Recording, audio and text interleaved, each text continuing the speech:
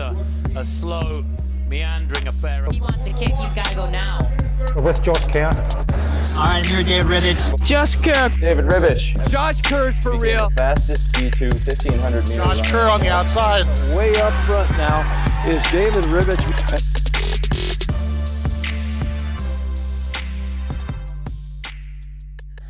All right, guys, welcome back to another episode of the Sit and Kick podcast. I'm your host, David Ribbich. And I'm your better host, Josh Kerr. Today, we're sitting kicking it with Mr. 21-0. Some say he was the best in the NCAA. Some say that he was the most consistent racer on the circuit. I say, where's the 1500 meters? Where's the 400 meters? I mean, one-dimensional talent, like get on a relay or something. Anyway, I'm off track a little bit. Unlike you, obviously, you don't run cross. I'm waffling. Okay, so it's Bryce Hoppel. What's going on, buddy? Yo, what's up? It's good to be on. I've been a big fan of the podcast, so I've kind of been itching to find my way in here eventually. Yeah, we were waiting for you to run the number 2 all time in America or in American history to finally earn a spot on the podcast, you know, because your previous accolades weren't good enough to get into this. So, yeah, now you finally made the jump to be on the Sit and Kick podcast, the most elitist podcast on the running circuit. So congratulations on that. That's what was going through my mind through that race. I was like, hopefully I run fast enough to get on the podcast. You got to catch our attention, man. We have a very quick attention span, so you know we move along athletes pretty quickly. But so you back home now? Is that you done kind of your indoor stuff, or are you kind of still moving around traveling?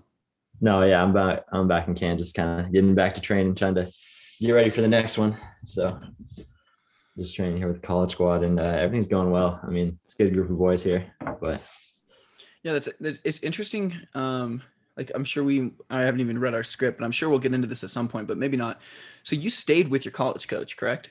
Oh yeah, no. So yeah. It's interesting because a lot of the times you see a plateau when athletes stay with their collegiate coach and they're there for a year or two and then they go to a different group, but you found like immediate success with your collegiate coach, even though you're in this entirely different bucket of competition. So what was like that mentality of not only staying with your coach, but how did you guys elevate the things you were already doing to then be one of the best in the world? That's something I ask myself every day, you know. I'm not sure. One of the big things is like what's keeping me here is like it's scary to move. It's like, yeah, you say I've been doing great while I'm here, and it just keeps elevating and stuff. And so I've looked around. I mean, I've visited a few groups here and there, and it's like, oh yeah, that'd be a lot of fun. But then there's like the fear of, okay, what if I do switch it up? And then it's like, it all just goes to shit. And it's like, yeah, shouldn't have left it there. And so was that part of your signing process? Like, were they like, oh, pushing your groups, or were they like, you know, you can kind of make your own decision here and we're going to be a bit fluid with it, or yeah, that was one of the key things. Cause like Adidas was like, yo, like, I mean, Kansas is a big Adidas school. And they're like, yeah, you can just keep chilling there as long as everything keeps working well. I was like, sounds good to me. Let's just keep it rolling with that. And don't want to get uprooted and get sent off to Portland, like I don't know, I'll name the company, but yeah. So was that like then a negotiation thing? Because who's your agent, Flynn, correct? No, I'm with Mark Wetmore. Oh, you are? Oh, yeah. I didn't know that. That's cool. Then I'll just cut that out. So who's your agent? Stat Mark guy. I know I'm a stat guy. For some reason I thought you were Flynn, but Mark Wetmore, cool. So was that like a conversation that you had with him that like your number one priority was to stay, and if he was going to outsource to companies, that like that was a negotiation standpoint on your guys' end to stay with your collegiate programming? Yeah, no, that was a big like crucial point of it. I'll be honest, my signing went so quickly. Like it was literally one day, like I was going into the US championships and it's like, all right, going back to KU for my 4th year, got to finish off with them. And then the next day it's like, yo, like let's go pro. And then like within a week, I was like, I signed to Adidas, and it all happened so quickly. So it was wait, you signed as a junior? Yeah, after my junior. I didn't know that. I thought you were a senior. That's crazy. That's what the best athletes do. Yeah, but the cool thing about Bryce is he left when he was on top of the podium. So there's some credit for him to knowing that it was time for him to move on. He had nothing else to prove. Yeah, I'd made that decision before that race, but it's whatever. Yeah, it doesn't sound like a violation by any means. What are they going to do now? Listen to the podcast? Doubtful. Anyway, but yeah, so for you, Bryce, it's crazy how quickly you came onto the scene and then how relevant you were from that point on. Because your first championships was indoor, correct? Yeah, that one in Birmingham. And for some reason I remember watching that, and like I don't know if this is shade or anything because you've proven me wrong, but I was like, I disregarded that. I was like, I don't even know who this guy is. You know, like there's guys in that race that I like probably picked to win over you, but then you win your indoor championships. I'm like, Kansas? I was like, okay, Cool. I was There's a going in Kansas- that race just happy to be there. I was Yeah. just like, I'm gonna go out here, and then all of a sudden, like, I mean, y'all know how it feels. You're just feeling great, and then all of a sudden you see that line and you're ahead of everybody. It's like, wow, that just happened. Yeah. And then from that point on, though, you kept it. Like that was the momentum that Oh, yeah. never stopped. Yeah, that was when it got in my mindset. It was like, oh, okay, maybe I can be doing this up at this level. And so I kind of just ran with it from there. And that was like the first time I'd heard the streak thing. I mean, it was like a joke with a lot of my teammates. And my girlfriend at the time would always make fun of me, just like, stop talking about the streak. And like, I would never talk about it, but everyone else would. But no, that was like the first time it became like apparent that I was like, oh yeah, I guess I haven't lost, and better keep that up then. Yeah. Was there a certain level of because obviously you got regionals, you got conference stuff, you got prelims. Was there, like, in the back of your mind, would you have given that extra 1% on the prelim to keep the streak alive? Yeah, there's honestly a couple times where it was like it wasn't needed at all. And I think specifically when I was racing Devin at it was like the semifinals or like the prelims to get to nationals, and he was like running away at the race, and I was like, no, I'm like, I'm gonna go run him down right here. Like, I got to keep it going. And so yeah, I'm sure that was a big marketing thing for you though as well, like especially when you came onto the like professional scene and you kept that going. It was like okay, next challenge, continue that, with the O in the end. So I think I think it was definitely big for your movement, and for, I'm sure that Adidas were like, we're loving this is the kind of press that we're looking for, a consistent racer, and that's difficult to have in the professional scene too. Oh, I know. Yo, I was terrified you were in that race. I remember going there to California. I was like, they had freaking Centrowitz and stuff in that race, and everybody. And I was like, yeah. Funny enough, you battled with Craig to the line, but then like this past weekend, you obliterated him. So what's the difference in that? I mean, given like you could talk about difference in seasons, difference in sharpness and things like that, but still at the professional level, like obviously everyone in that race is going for the win, and everyone in that race is going for the highest finish that they can go. And that was Craig's indoor PB. That was your indoor PB. But what's been the separator from that California meet to like the most recent indoor championships? Yeah, no, I mean, now like track is my job. So I think definitely now I'm in the best fitness I've ever been. And like, I focus on it a lot more. I mean, I'm not going to say like I wasn't focusing it in college, but I feel like in college it's still kind of just like a fun thing to do. But now I'm like really focusing in and making sure that I'm doing everything I need to be doing to be the best athlete that I can be. But like in college, like I was never the healthiest eater. I was never just like super serious and like being the leader on the team and stuff. It was just like, oh, like just another fun day at the track with the boys. And I don't know. So definitely now it's like taking more of a leadership role with all these guys here at KU, and kind of just making it my life now of making sure that I'm doing the little things. Man, that's got to be an easy recruitment standpoint for your coach at Kansas. Just being like, yeah, we got Bryce Hoppel here. If you guys want to be in the 800-meter training group, you got this guy to work off of. No, we have an 800 guy coming up that I know those A&M boys over there. They got some special stuff going on, but y'all got to watch out for AJ Green. He's gonna smoke some people in NCAA here soon. Nice. So you come out of college, you sign a pretty big deal. What's some stupid money you've spent, dude? I want to hear some stupid money. I know you'll be on the big bucks. I want to hear some like dumb money that you've spent. Yeah, this is actually, I want to add before you answer. I kind of want to go in the banter of this because, people sign their professional contracts and the first thing they buy is this, first thing they buy is that. I know the first thing you bought, so you can't lie to me. What was the first thing you bought with the money you got from your contract? The first thing I bought, wait, you said you know what it is? I do know what it is, so you can't lie to me. I don't know what you're talking about. I think the first thing was like I bought a pretty nice TV like right away. Okay. No, I feel like I've been pretty responsible with it, and I think the thing that was fun to do, I mess around on Robinhood a lot, and that's kind of like relevant right now. But so are you in the hole? No, I'm doing great on it. Wait, did you buy out? Did you get out of GameStop? Oh no, I didn't jump on that actually. I was staying away from that. Fair enough. Don't talk to me about it. But it's not day trade. You don't want to be a day trader. We're looking in the future, Dave. You don't want to get rich quick. Gotta make responsible decisions. Wait, what are you talking about with my first purchase? Yeah, so I'm not going to tell you how many resources I have against you, but I can tell you that there's a fair amount. They say his first purchase after going pro, he probably will lie about it, but the correct answer is a $150 Blu-ray Game of Thrones collector's pack. Oh, actually, yeah. I dang. But you bought a nice TV to watch those videos. But out of all the things you could have bought first, you buy a $150 collector's edition Game of Thrones. Respect. Yeah, that was one of the first things. I had to go along with the TV. So no, I was big into Game of Thrones. I was sure I haven't watched in a while now. I actually haven't watched it. Like I have the freaking collection, but like since then I haven't watched it on that. So let's talk. We've talked a little bit about your pro and collegiate, but I kind of want to go back a little bit.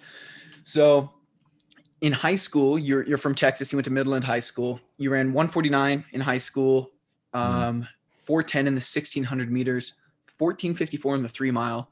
You could easily run sub 4 in the mile.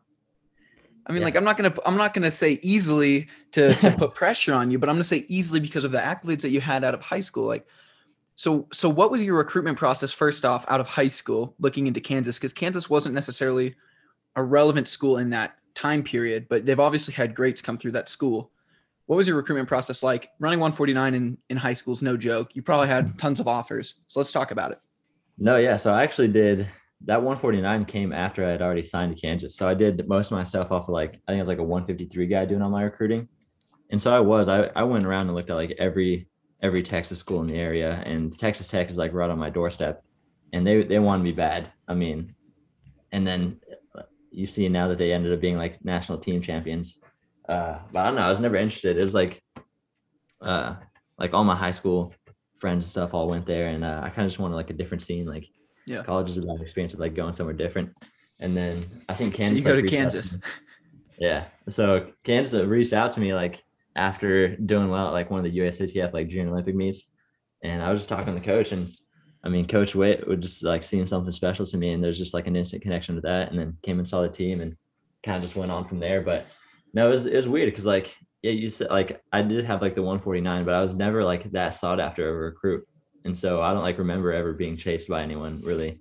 And so I feel like I was doing the searching rather than being searched for. So it's kind of weird. That's cool.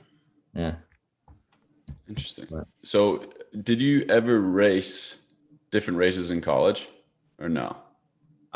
So my coach has like, he's always kind of like not pressured me to like be doing miles, but I don't know. I feel safe in the 800. I might be a little intimidated by you guys with the 15. So I think eventually, and it's been weird with COVID, like, like getting into a bunch of races. And so when I do have the chance to like, okay, like I got to hop into 8.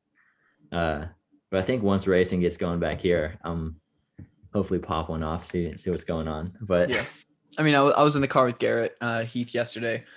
We were talking about like the upcoming episode of what we're recording right now. And he just said, he's like, you got to tell Bryce to stay in the 8, keep doing what's like working and things. Cause he was talking about people making the jumps too soon to different events and things like that. And like, that's not to discourage you from doing a 15, but it's like, you are obviously finding success in the 800. So there's really no reason to also try to find success in an event that you haven't done before. But with a PR of 347 in the 1500 meters, like you need to bring that down to match your 143. Dude, that's a mile PR. Sure. Yeah, that's tough. I think I haven't had that many opportunities. It's always like early season that my coach would toss me in like a 15 or something. And I'd always be doing like the triple actually. I'd always be doing like the 4x4 mile and 800 when I'd have those days. But I said he doesn't have any times to this. How many races did you run in that in 2019? You ran like 40 races in 2019. You got no time because you're just doing the same shit. So I think what people don't realize, I think some of those are 1500s that they counted towards that number. Oh, really? Okay. Yeah. But I'll give you it. So we're you know, obviously we're very positive on this podcast. The Olympics are happening this year. Oh yeah. What does it take for you to make the 800 meter Olympic team? Honestly, I think stay consistent. I mean, I don't want to say like it's a lock, but I'm feeling pretty confident right now, especially with like how things are going. Kind of just like stay healthy. I feel like I was ready for it last year, but now it's like, we got to wait for longer. But I feel like I honestly have just kind of improved since then. But I mean, there's a lot of guys like the US 800 that scene is pretty crazy right now. So there's going to be a lot of guys kind of coming after on our heels and stuff. So I get kind of nervous at times. I'll be honest, but I don't know. I'm pretty confident. So, you know, you're only allowed 3 spots this year, which is obviously a little bit more nerve wracking for some people. And, you know, do you feel like there's going to be a good majority of those guys in the final are going to have the standard. Like 145.3, I would say is a pretty solid standard, but I think, at least 8 guys can get that in the US, right? You gotta think.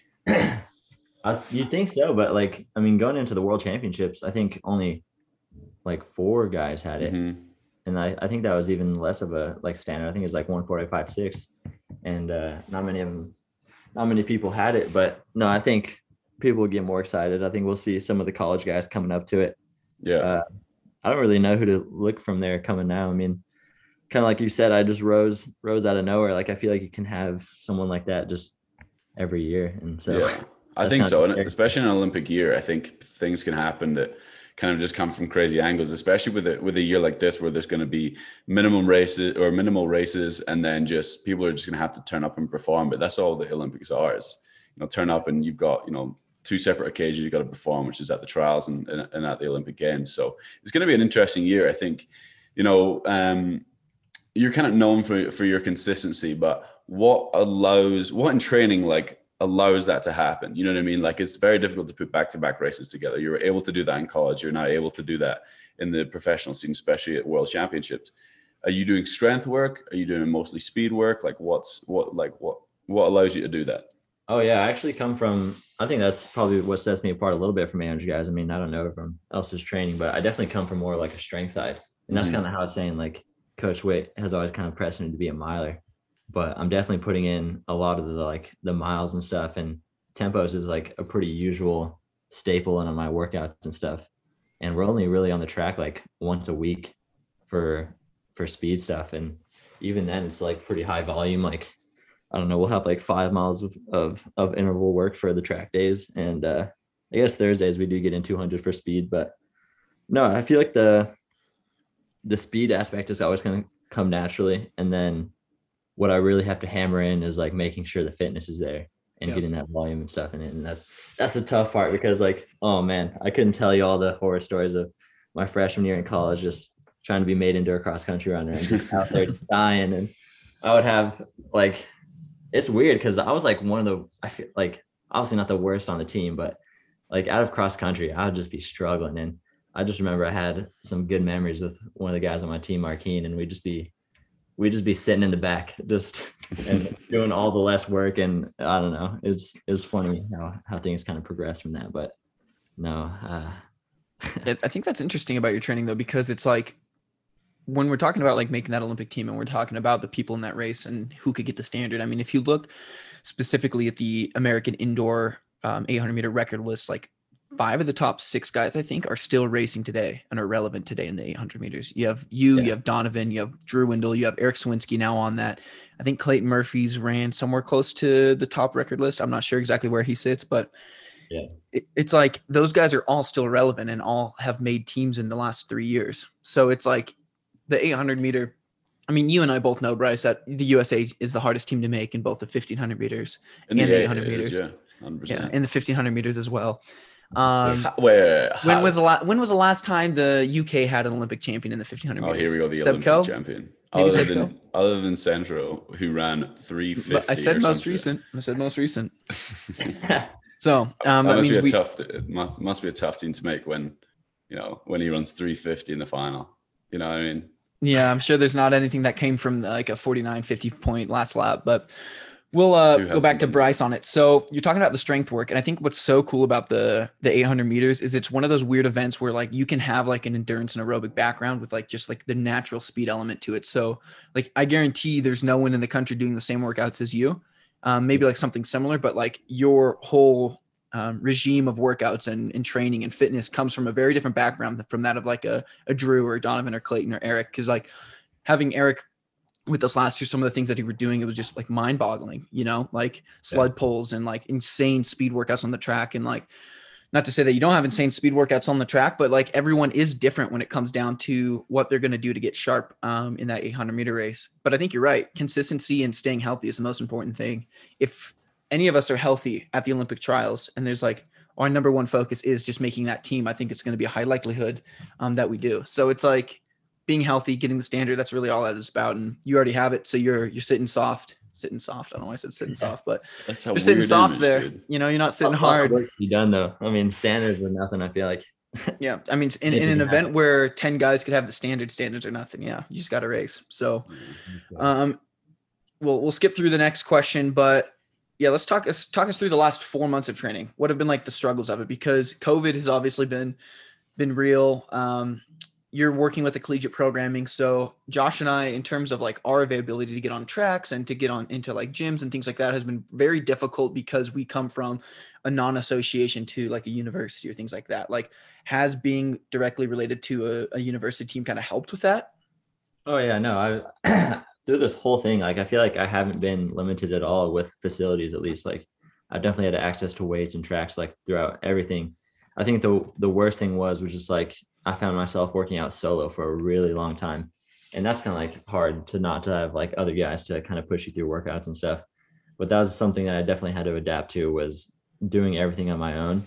And I think it like made me stronger in a way to where it's like, okay, now that I'm back with these guys and working out, I'm still just like kind of leading everything on my own and having to have that strength, I guess. And you can't like, normally when you have these guys around you, you can just kind of like piggyback off them and kind of like take the pace. But I feel like I've gotten a lot of volume and strength from having to do everything like solo. And so with that being kind of like a drawback and kind of a positive thing at the same time. But I don't know, I think I was pretty lucky with not being like held back from not having a track or anything. That's tough. Yeah. Like y'all didn't have a track at some point? Well, it's like Brooks doesn't have a track. So we in Seattle typically bounce around local tracks, community tracks, high school tracks. We've gotten kicked off of a few. I got a fence installed around one. So it's kick y'all off. They'd be like, yo, like get out of here. Yeah. Like we've had people just tell us to Dave leave. fucked it for all of us. What? Yeah. Right. It was because it was a bad time trial. I bet if it was a good time trial, they would have said, okay, you can stay. But because it was a bad time trial, they're like, first off, you're not very good. Second off, we don't want you on a track if you're that bad. So they went live on a time trial. And I know he wants to relive this, so I'll definitely say it in as much detail as I can. I cannot wait to edit this out.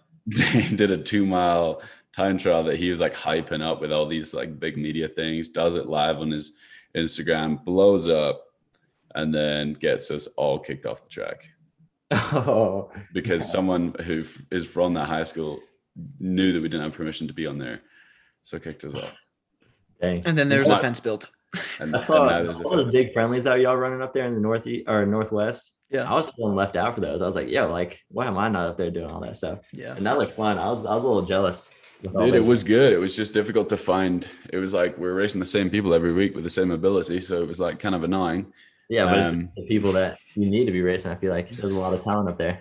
Yeah, it was good to a certain extent. Like Josh was winning all the races, so he's like, "Man, not much talent, you know." I liked a little bit more. Yeah, I mean, no, I'm not like throwing shade or anything like that. But like we have, when you've got that many people, it's difficult to. I don't know. I think when you're in a situation where you're like, all right, let's try and find a pacer to run 334, 333. They're like, well, if I can pace 334, 333, I should be in this race. So we didn't really find a lot of pacers, which was a bit of a nightmare. And then it was just like, I don't know. It was interesting battles, but it was just like we'd be exactly like you were watching us being like, oh, we want to be there, and then we were watching Europe being like, we want to be there. So it was like the grass is always greener. But it was and nice I was on to a have those stationary opportunities. bike, just wanting to run. So perspective is everything, Josh. No, that was a weird time. I literally remember just like following all those races and like I was a fanboy in the comments, just like watching live and saying goofy things in there. Yeah. I know, right? All right, let's get off track, Josh. Let's get the heat roasting a little bit in this one. Do you want to kind of lead us into this next one? Oh, because you don't have the balls to? Is that why? I don't have you're just a little bit less romantic than I am, and like romance is a very serious subject for me, and I don't think that I could go in with the same amount of banter or perspective as you, since you don't take it as serious as I do. So I'll go ahead and sit back.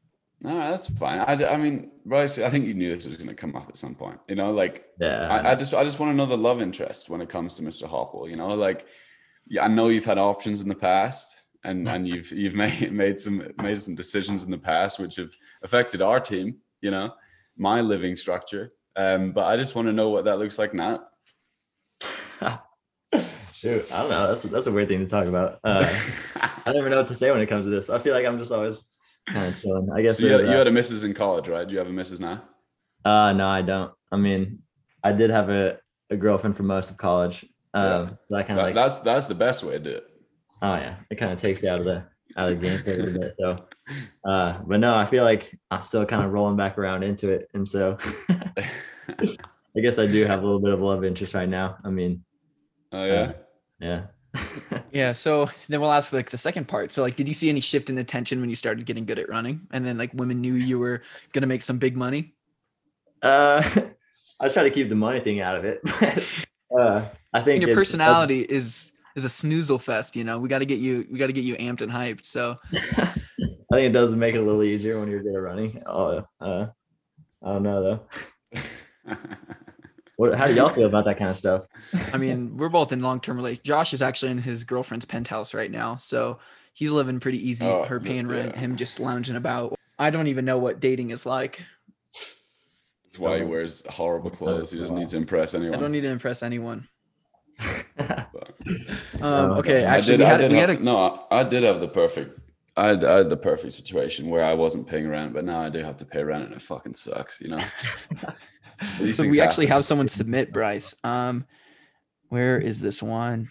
It's about love. And it's not anyone that you know, I don't believe, but who is your crush on the track and field scene and why? Who is my crush? Oh shit! Hold on, give me a second to think about Who's yours, Dave? I don't have a crush. I have a girlfriend. Sorry. You go for it. I'll try to think. on, Dave. I don't want to say just like Sydney, just because like it's the one that comes to mind immediately. Trying to think. Yeah. Plus, she probably listens to this podcast, so you know. Yeah, that would be you know, it'd embarrassing. be really awkward if you said Sydney McLaughlin and then she's listening to the episode like, oh my God, Bryce is my crush too. All right. I do have one, but y'all go first. I'll go second. Oh, mine. I'll make Dave go just because. Yeah, Dave, you start us off. Let's get some All hype about in getting a here. little uncomfortable. Oh my God. Well, my girlfriend doesn't listen to this podcast. She tells me that every episode. So there you go. I wouldn't necessarily say it's a crush because like I don't I want love anything- watching Dave panic. This is brilliant. I don't necessarily wouldn't call it a crush because it's like I don't want anything to happen with them, but I do enjoy watching them race and I do like their personality and everything that they kind of do for the sport. Uh-huh. Um And who would that be? Who'd it be? no, go ahead, Josh. Huh? Go ahead. Me? Yeah. I'll let the anticipation build for mine. I actually I'm looking forward to knowing yours because yours is going to be like crazy. I think it's tough to say. I have admiration for our lady, Ali Bahalski. You know, I think watching her do her thing, I'm fascinated. I enjoy her hard work and I enjoy her being part of the Ali and the boy squad. So, you know, I would say that she's someone I enjoy watching race and you know, that's as much as I can say with the missus, to be honest. Yeah. I know. I'm trying to figure out a way to something similar. But it's funny. Olivia calls Ali Buhalski my work wife. Your work wife? My work That's wife. really weird, dude. Well, it's not necessarily weird considering how close like Ali and I actually are. That's straight up odd. It'd be more weird if she called her my wife. So because she's my work wife, we just have like relations. Yeah, I've been trying to convince Dave to propose to his missus because we need a good bachelor party out here. I'm bored, Oh, but he's not doing it. Yeah, we're waiting. We got a whole plan. yeah. It'll Really definitely tight, happen. man. All right, Bryce, go ahead. All right. I probably have to go with Sammy Watson. I mean, I don't know if it's just like same event. That's the attractive part of it, but I don't know. She's pretty badass at what she's doing. So we should bring you on for a duo episode. Dave pretending he's frozen right now, so he doesn't have to say anything. It's not Dave, it's all right, dude. It's okay. So it's not a crush. It's just like I like the way they view things, and I like the way they represent themselves and things like that. Like I admire them, and like I would like to mirror things from them. But it's not a crush. Mate, just get it said, bro. This is taking too long. I think Danny Jones does a good job of Oh, there representing he himself is. in a race and things like that. Not a crush. Not a Go on, crush. Dave. Not a crush. I'll agree with that one. But I think she does a really good job of. You must have loved having her on the podcast, eh? Yeah, that's why I had Phone you number now lead as it. well, right? That's You why have I a had phone you number lead it. as well. Do you guys text a lot? No. Dave. Hopefully Libby doesn't listen to this. Oh my Shit. God. All right, future plans. Josh, you want to go ahead and lead us into the next segment? No, I'm loving this one. No, I just wanted to say That was a tough segment. personally, from my point of view, I would love a rematch personally. You know, I was very much in a 5K shape. I'd just come down from the 5K, you know, ran 13:28, done a little bit of speed, came into that 8, around 1:45, which is a big PB for me. But I'd love to go toe to toe with you again. I think that was a lot of fun to do. And I think, you know, what are your racing plans from here? I'm going to try and sneak in one of your races. I got that New Balance Indoor Grand Prix coming up next. Okay. It's 1,000, so I'm going up a little bit. You can come down a little bit. Yeah, that would be sick. Actually, I'll have to. When is that? It's like next weekend. Not this. Shit, yeah, I'll probably not be in that one then. Well, if you wanted to race in March, there could be some races in March that will be popping off at. So I might. I'm not gonna say anything, but I think I'm in 141 shape. So let's do something crazy. Yo, maybe that'll be my debut for the 15. I'll come up and hop in. Oh, that would be cool, dude. That'd be awesome if Bryce comes up beats you. To bring if you come up to I'd put some money on it. If you came up to the 15 and then, you know, I came down to the 8, we could put some bets on it. It would be a bit of fun. Help me. That's kind of what PR. Yeah, dude. I think we should start a company, right, that just does track bets. That we could be like the moderators, and like it's just like an app, and it's like we have all the races and we have stats, and we'd have to figure out like odds and things, and we just do straight up bets, man. That would be so exciting. How does that not happen already? I have no idea. That like roster, is it called like Roster Athletics app? Mm-hmm. Where you can kind of like pick like a fantasy team for track. Yeah, but I don't find that interesting, because it's like not everyone is like needed to be at all these meets, and it's like I don't think fantasy works that well with non-team sports. Yeah. Sure. Like betting would just be like, turn up in the day.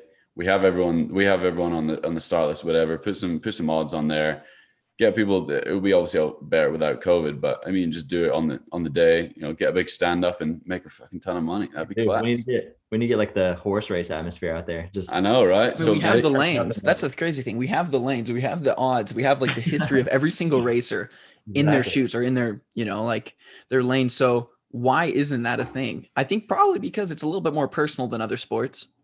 So they do it in the UK. We actually went over this recently, Dave, on a run, the Highland Games Board of Games stuff. That's where you guys flip big poles and you throw like kettles and things. The Highland Games, tossing the caber and stuff. But tossing the caber. What do they call it? Tossing the caper. Caper, yeah. You were throwing a big fish. About it. But what would happen in these meets is like you'd submit your PB for like the 800, and there'd be like a grass track. And so all the people in the race, if you're 6 years old, 15, whatever, all the PBs would be staggered rounds, and you'd have some sort of handicap. So you might be starting 10 meters in front of 800. So you'd be running 790, quick maths. And so at that point, you'd then go to the bet install, and there'd be all these bets on, and whoever, the goal is for everyone to finish like across the line at the same time, because that's what the big goal was. And so you'd put lots of bets on. So like my parents would bet on me and stuff like that, and like we'd win a bit of money. So it works. It makes sense, but it's just not really being brought to a bigger stage yet. And it obviously happens at Worlds and stuff, because I'm like, you can bet on individual athletes at Worlds and Olympics and things like that. But I think in the smaller meets, it would be a lot of fun, especially for kind of fan interaction and things like that. Oh, for sure, bringing more interest and stuff. Yeah. At the Highland Games, like, do you guys in the UK put the amount down for how much the person weigh? You know, like for you, like your parents would put 180 pounds down for your 180 pounds, and so it's just kind of like that even mark of however much that athlete. While you were speaking, I wasn't listening to a single word that you're saying. I was trying to think of a good joke. So they're like, I'm going to put 180 pounds on the 180 pounds guy, and they're like, the lighter the guy, the less bet, but if the bigger the guy, the bigger the win. So I think that could be something we incorporate into the US. You know, I'm just like a cash 145 bet, 147 bet, but yeah. So your 800 PR. That's my 145, 147 would be nice, but unfortunately, Josh, you know, it is not either of those things. It's 148. You 148? 148.08 because I'm. When's the last time you were in 8? 2019. But I did run 148. He was in the B race of our race at Sunset. Correct. Right? Correct. That was the last time I raced in 8. But I did run like 148.18 during your prep for Worlds. Remember that? You paced me through 6. Yeah. And Danny's like, that's essentially like a converted 147. I was like, I'll take that after I had about 5 beers and 2 pizzas at the local shop down the road. But okay. So Bryce, back to you. So your progression's insane, obviously. Like we can talk about that as much as you'd like. with your NCAA champ, 4th at Worlds. So now we're going into the Olympic year, hopefully. Like, do you think it would take a world record to win the Olympics? Honestly, yeah. I think with the way Donovan seems to be coming on, there's gonna be crazy times, especially when you have like the threat of Rudisha coming back in with it. I mean, I don't know how well that dude's gonna do. I mean, he's probably up there in age. But like you have Nigel Amos maybe coming back in with healthy and stuff. And if you have that assortment of guys, there's gonna be some crazy times being thrown down, I feel like. Yeah. And so you are gonna have to come in with something hot. So do you see yourself? So when you see yourself at the Olympics, you know, you said you're confident for the trials. You see yourself at the Olympics. Do you see yourself winning that race, or are you saying to yourself, you know, anything could happen, but what are you going to be happy with? You know what I mean? Yeah. No, I think. I mean, everyone has kind of like that dream of winning it and stuff, and so it's hard to see though. Like you have to go through so much to get there. Like the hardest part of racing, I think, in track is like getting through those rounds. Like having 3 rounds to get through, it's so nerve-wracking, and going into like the quarterfinals and semifinals, that's the worst part of it. Like your gut is just killing you, and you're like, oh man, like if I don't make it past here, then you're done. You gotta go home.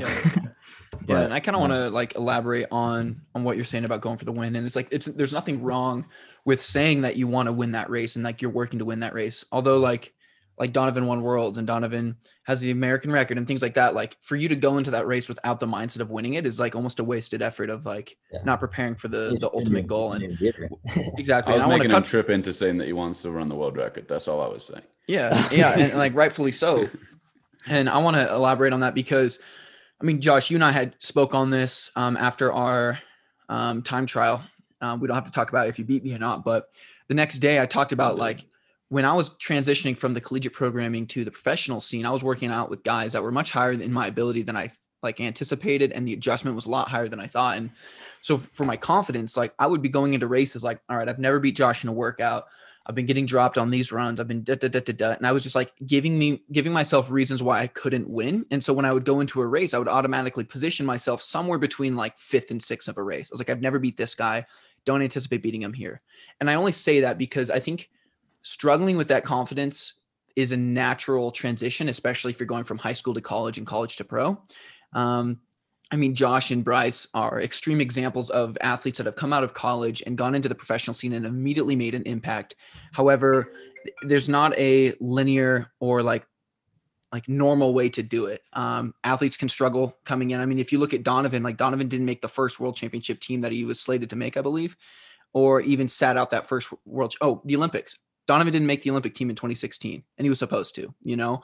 And so being a high school athlete going into college and being a collegiate athlete going to pro, there's going to be an adjustment period.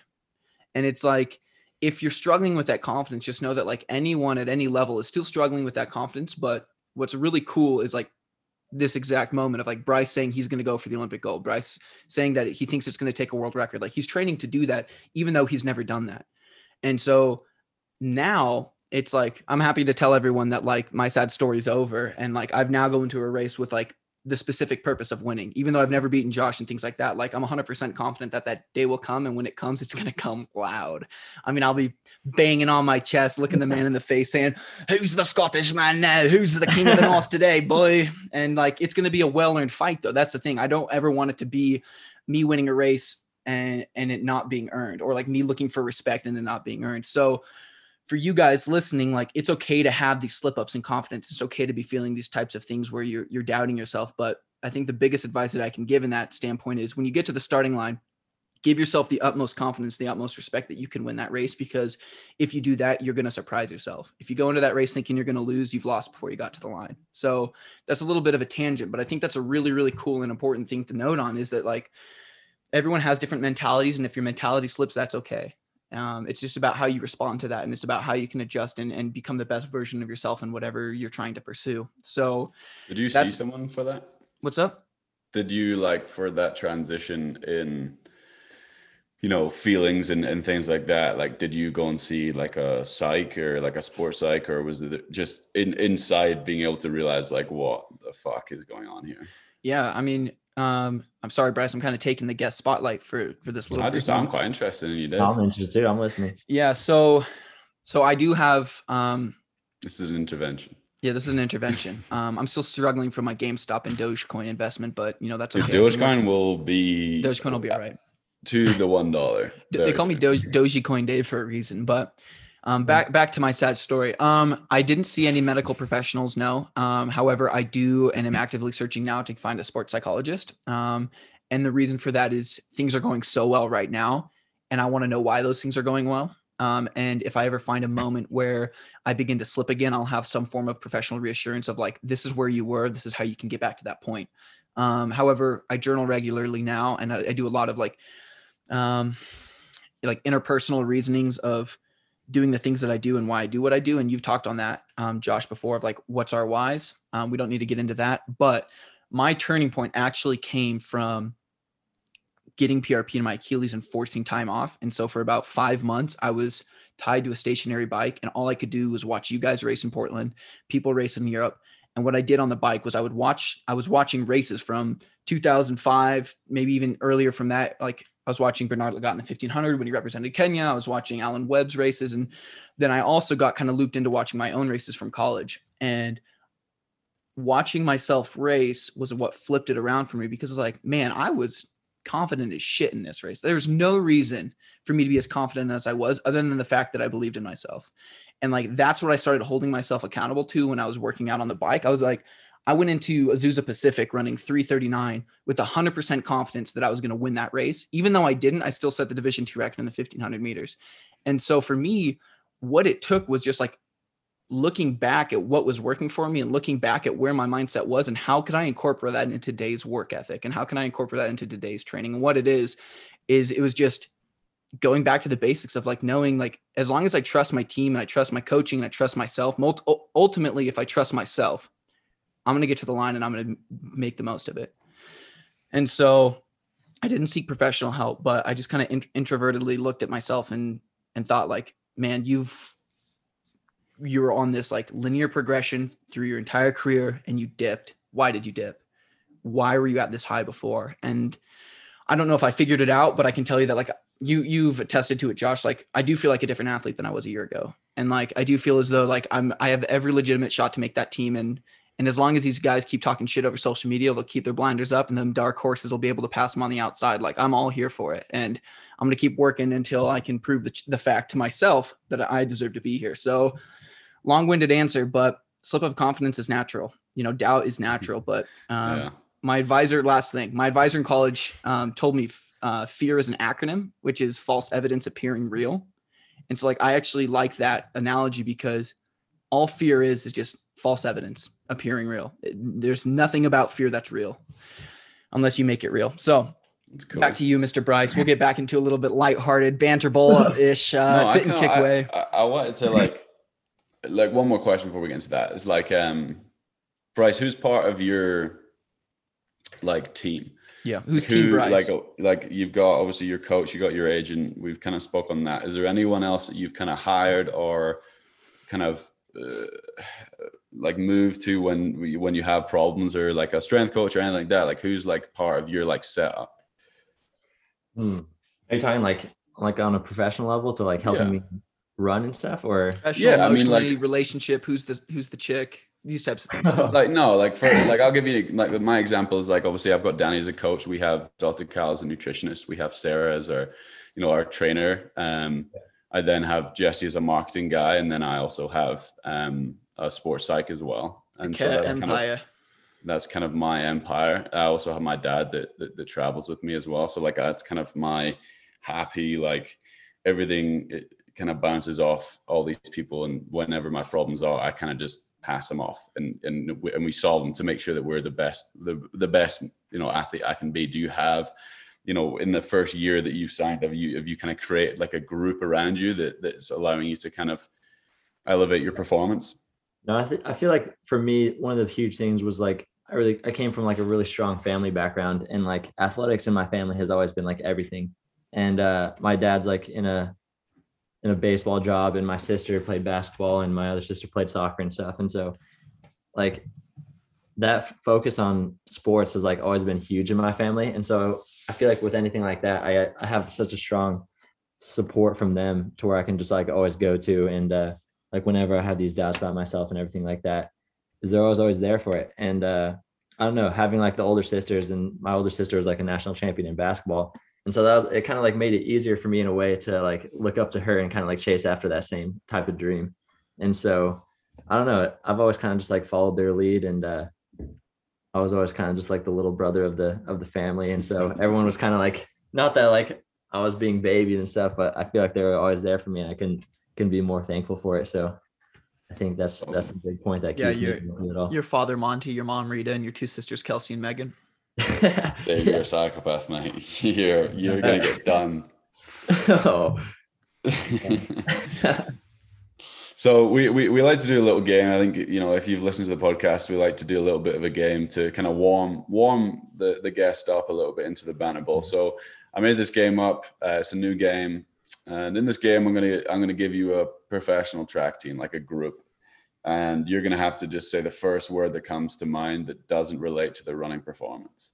So something that categorizes that team, but like just a little bit of fun, but it's not like, you know, oh, they're great at running, you know? Okay. So, you know, Dave, you want to start racking these groups off right here? Yeah. And I'm adding a little bit more groups on the end just to continue this team segment, because I think this is a cool team segment. So thanks, Dave. All right. We're going to warm up the hands. We're going to crack the knuckles, get a little knuckle pop in the mic. Oh, I actually did that. Cool. All right. So the first team, you give one word off the top of your head. Oregon Track Club. Nothing. I honestly don't think much about Oregon Track Club. Love to hear it. Did you say relevant? I mean, that's what came to my mind. Nothing. So, yeah. Okay. I can tell you're very good at spontaneous thinking. So we're going to go with another one. Atlanta Track Club. Avery. I just know Avery Bartlett. Is that the TikTok dude? Yeah. Yeah. We met up, or he was with us at indoors last year when we went to El Patron. What was that place called? Yeah, El Patron, probably. Yeah, and he introduced himself to the table as the TikTok guy, and I was like, I was honestly getting ready for this in my mind when you mentioned it, and like the first two clubs you said, I was like, oh man, those didn't come to mind. So yeah, hopefully I'll do better for these next ones. All right, Josh, you want to keep reading? Or you want it? Yeah, I quite enjoy listening to your voice, Dave. Oh, appreciate it. Yeah, I actually have an audiobook available for Small School Big Dreams. You can buy it on my website. Or no, I don't. Oh, I'll how much would you pay if I read it? If you read it, like Josh, you have to read a book first, and then you could try to come in onto mine. But I'll need you to read a book before you read mine. I got you. Bowerman Track Club. Divas. Ooh, I like that. I'm not done. Yeah. That's what comes to mind. Like it. We're only strictly talking about the men's team as well. Hot takes. I mean, it works for both, honestly. Yeah. Puma's new group. Money. I feel like Mondo's just pulling it in for them. Mm-hmm. Yeah. I mean, like if you look at Puma, I mean, like they're putting in a lot into track right now.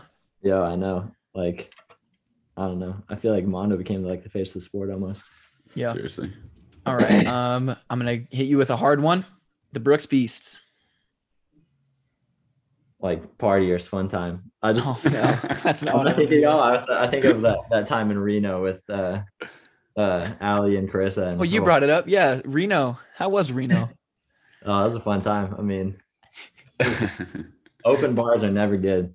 Yeah, I felt like I was there. I mean, I definitely saw a photo from that night that was quite. We saw photos from that night. We heard stories from that night. I think by the time that our teammates returned from Reno, we were practically there. We knew who you were as a person.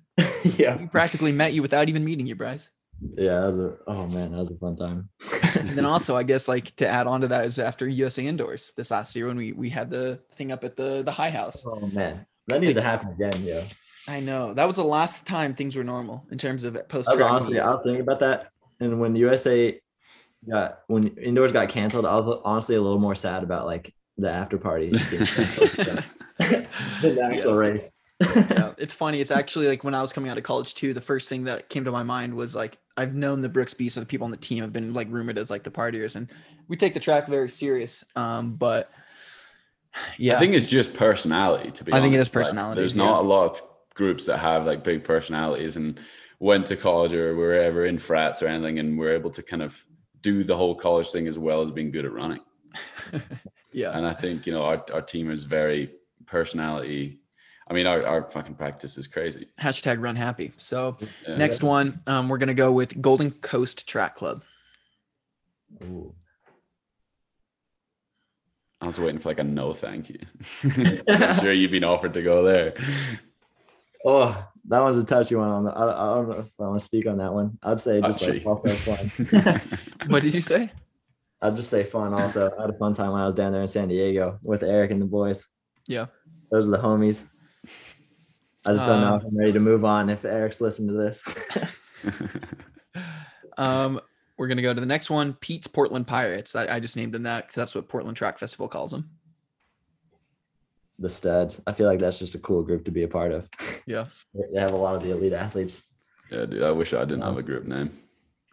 I wish I didn't have a coach. All right. Next one, 10 Man Elite. The Instagram models. Yeah, we get into a good amount of conversations as a team about some of the posts, some of the They decisions. do well. I say that jokingly because they market themselves like better than anyone out there. I feel like They know how to make the money. They know exactly what their niche is. So Yeah. they're not doing a bad job by any means. Last one, Reebok. they have a group. Yeah, the what is that, Reebok Track Club East Coast. East Coast? I actually don't know the name. It's with Knight. Is it in Charlotte? Yeah, it's like Justin Knight, Ben Flanagan, Alex Rogers. Oh yeah. I always see those guys more as like individuals. Like those are some big personalities, especially Justin Knight. So I see him. I know he's Reebok, but I didn't necessarily see him as a group. Yeah, you can't recognize him because he's not wearing Reebok shoes. Yeah, okay. I guess we have another one. Northern Arizona Elite. NAZ Elite. Mm-hmm. I'm just like Miles. I feel like those dudes just crush it. They're all the grind. long distance guys over there. It's fair. And then I guess we have to name at least the last group as well. That's off the top of my head. The New Balance Boston women's group and Drew Piazza. Oh, wait, what group is that? Again, like Yeah, I didn't know that. Yeah, know the New Balance Boston we're- No. I need to do more research on track. Yeah. I guess. All right, Yeah. I bet the team boss group. Oh, Team Boss. Oh yeah, the one I want to go to. I'll say that one. That's my favorite group. Yeah, that's a fun group to look at. Well, I like they're such a Morgan's cool YouTube. spot, too. Yeah. All right. So we're gonna go down into the ever famous section, Bryce, of the Banter Bowl. Oh, let's get it. Hashtag bring your own banter. Hashtag bring the banter. Hashtag Banter Bowl. Hashtag Banter Bryce. I don't know why I'm hashtagging because like these obviously aren't flaring anything, but we're gonna go ahead and go with some of the submitted questions. Ooh. So what was it like losing a 21 win streak to a world champion, and why do you allow Donovan to win? Oh, I don't know if I necessarily allowed him to win. I feel like he kind of just took that one, but I've always justified it in my head as like, all right, who else should I lose it to other than a world champion? So I was like, all right, Fair enough. I'm gonna hit another one. Yeah. Josh, do you want me to text these to you too as well so you can? No, just listen up? I can see one that I really want to ask. You want to ask it? Yeah, and I'll tell you who it is afterwards. He has a secret YouTube channel where he posts homemade videos. Lol. Oh shoot, y'all have to go check those out. I got some. Do you have any idea who that is? I don't think so, but I've made some scary movies for like classes back in high school, and they're just awful, but they're pretty funny. It's just mainly just some of my friends walking around my house trying to make a scary movie. Just Do you want to put your YouTube handle down there? I'm sure you can find it. I'm pretty sure it's just like Bryce Hoppel, but I would strongly recommend not going to watch this. It's going to be a waste of 10 minutes. So I hate this Banter Bowl question because it's also a roast on me, but David has a rough time being in Josh's shadow. How do you deal with Donovan's shadow? I always kind of viewed it as like not being in a shadow, but like working my way up there, just because like I feel like I have kind of just like come out of nowhere. So I've never really taken the time to think that I'm like in a shadow. So I'm thinking of more of I'm rising up. Some of these questions make no sense. Okay, I'll hit you with one. So Bryce really likes breaking stuff. I'm going to tell you the story. A few months ago, when he came back from the Diamond League meet in Doha, he was really excited to see everyone. He tried to go into one of our teammates' houses and the door was locked.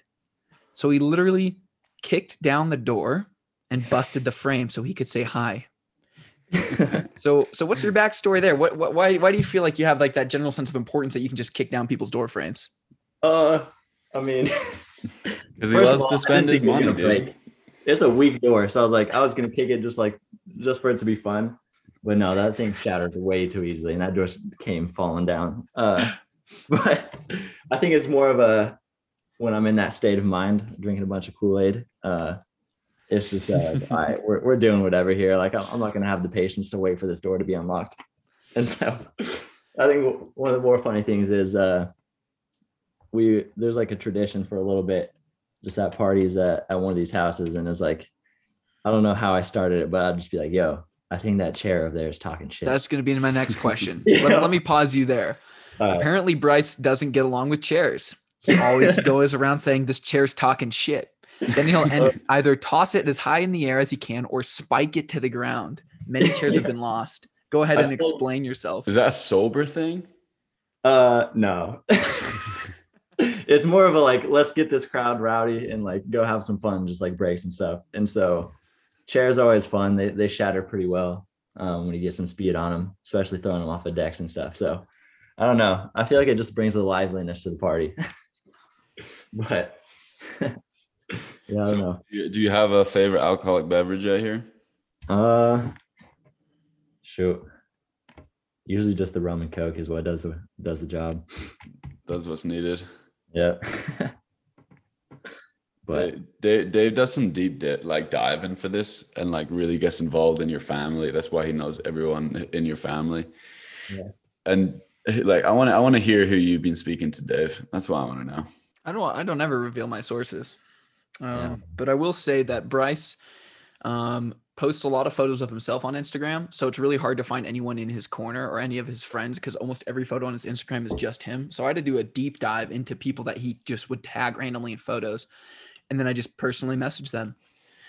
And luckily every single one replied. But the unfortunate thing, and I think this is what's banters, Josh, and I'm not even going to speak to Bryce on this, is Bryce is too nice of a guy. Everything that they would say is they would tell a story, but they say, but overall, Bryce is just such a good guy. And I'm like, I'm really excited for his future. I don't see it, dude. I don't see it either. I feel like people put this front up. This is the same with Drew Hunter, dude. Drew Hunter is like the nicest guy. I really like him.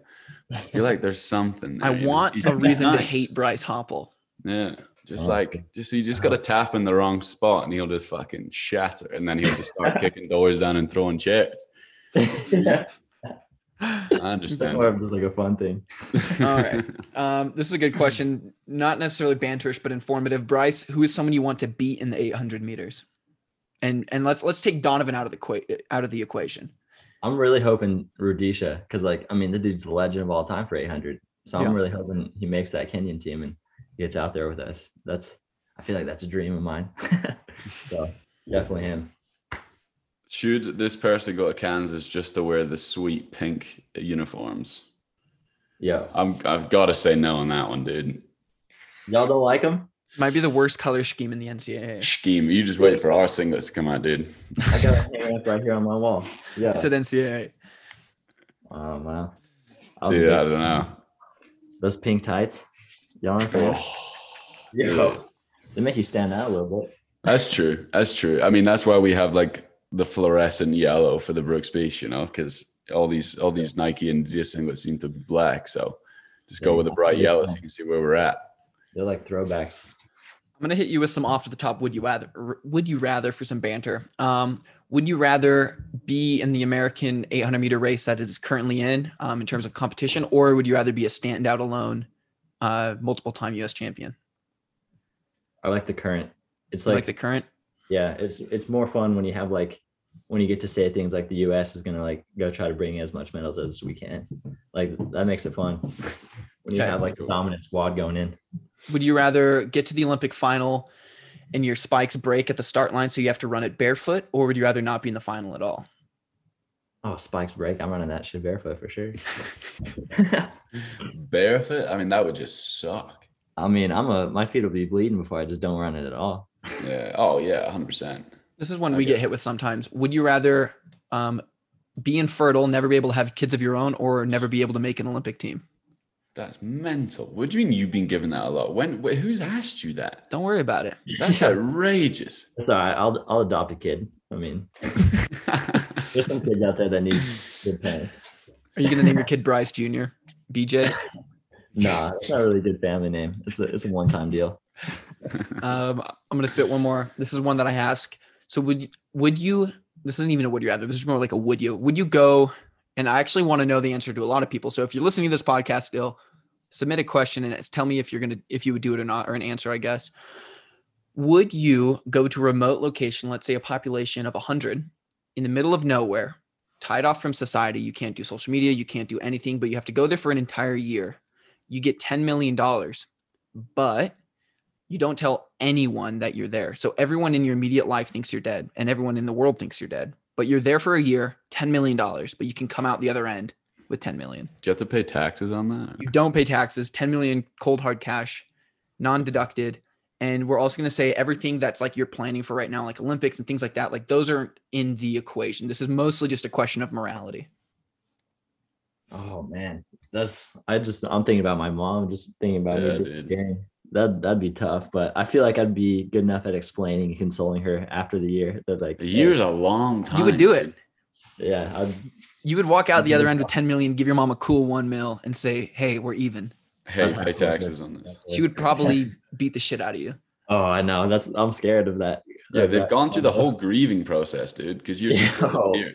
They've missed your birthday. They've missed Christmas with you. They've missed Thanksgiving. There's an empty seat at the table, but you come out the other end like, yo, what's up? I got some bling. I got some money. Let's celebrate. Actually, when you put it like that, I don't know. And then he just buys a 65-inch curved TV and everything. He just buys another set of Game of Thrones collector's edition and calls it a day. Nah, I'm gonna take that back. I feel like the emotional weight on the people is like not worth it, I guess. Look at him respecting his family. What a wonderful man. Way to catch yourself in the act. All right, and typically at the end of the episode, we'll let you name it in a bit, but if you have any banter you want to throw towards us, this is your opportunity.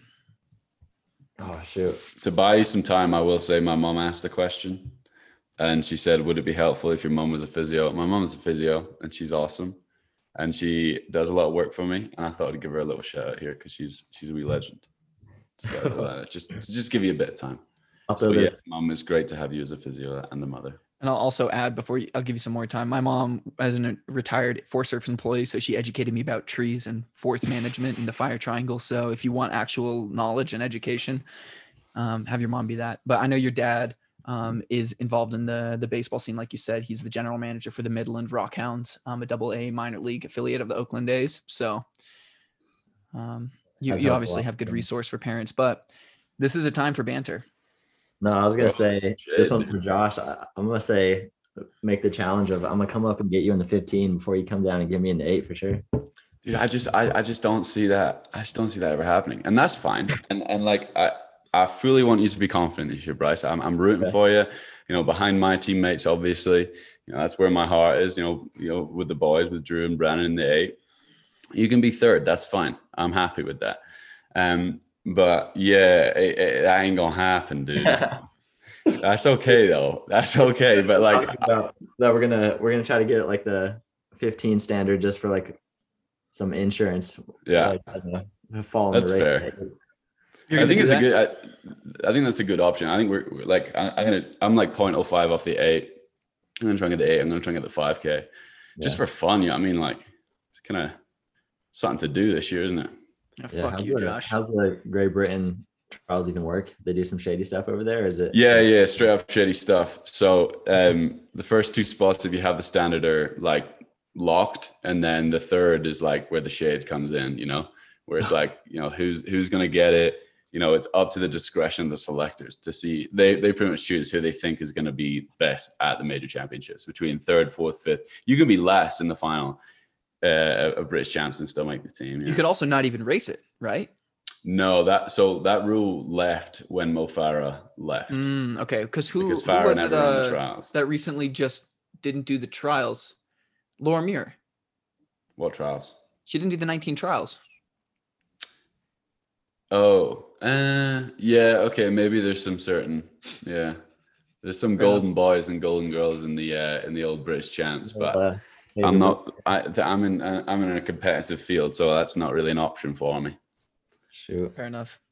Looks like we need to get close with these guys on the USATF, Dave. Yeah, I'm gonna assume your banter to me is not even challenging me to a race. I take that more to heart than Josh probably bantered to heart of you challenging him in a race. So you don't have to say anything to banter me, I guess. Dave, I'll banter you if you want. My banter with you is I think I have a lot more books on my reading list before yours. Oh, fair enough, dude. If you can call it a book. Oh, I'm kidding. I'll get around to it sometime. I've actually been interested. No, don't even worry about it. Usually at the end of the episode, the guests ask for my book, but I say, sure, I'll send it your way. But for you, I'm not going to give it to you. For those listening, yeah, you can buy it on my website. I'm sorry. I'm just trying to get in the spirit of this banter. Dave's never fazed by these things. So Dave, how much is it going to cost you how much are you going to pay me to do this audiobook thing? Because I think that really is going to be a hit, dude. Because I could roast your book throughout. Yeah. I think we'll do a trial next episode when it's just you and I, Josh. We'll read the day that you set the collegiate record in the 1500 meters live on the podcast. And that can be like a trial run, and we can see how much you should get paid for that. How about this though?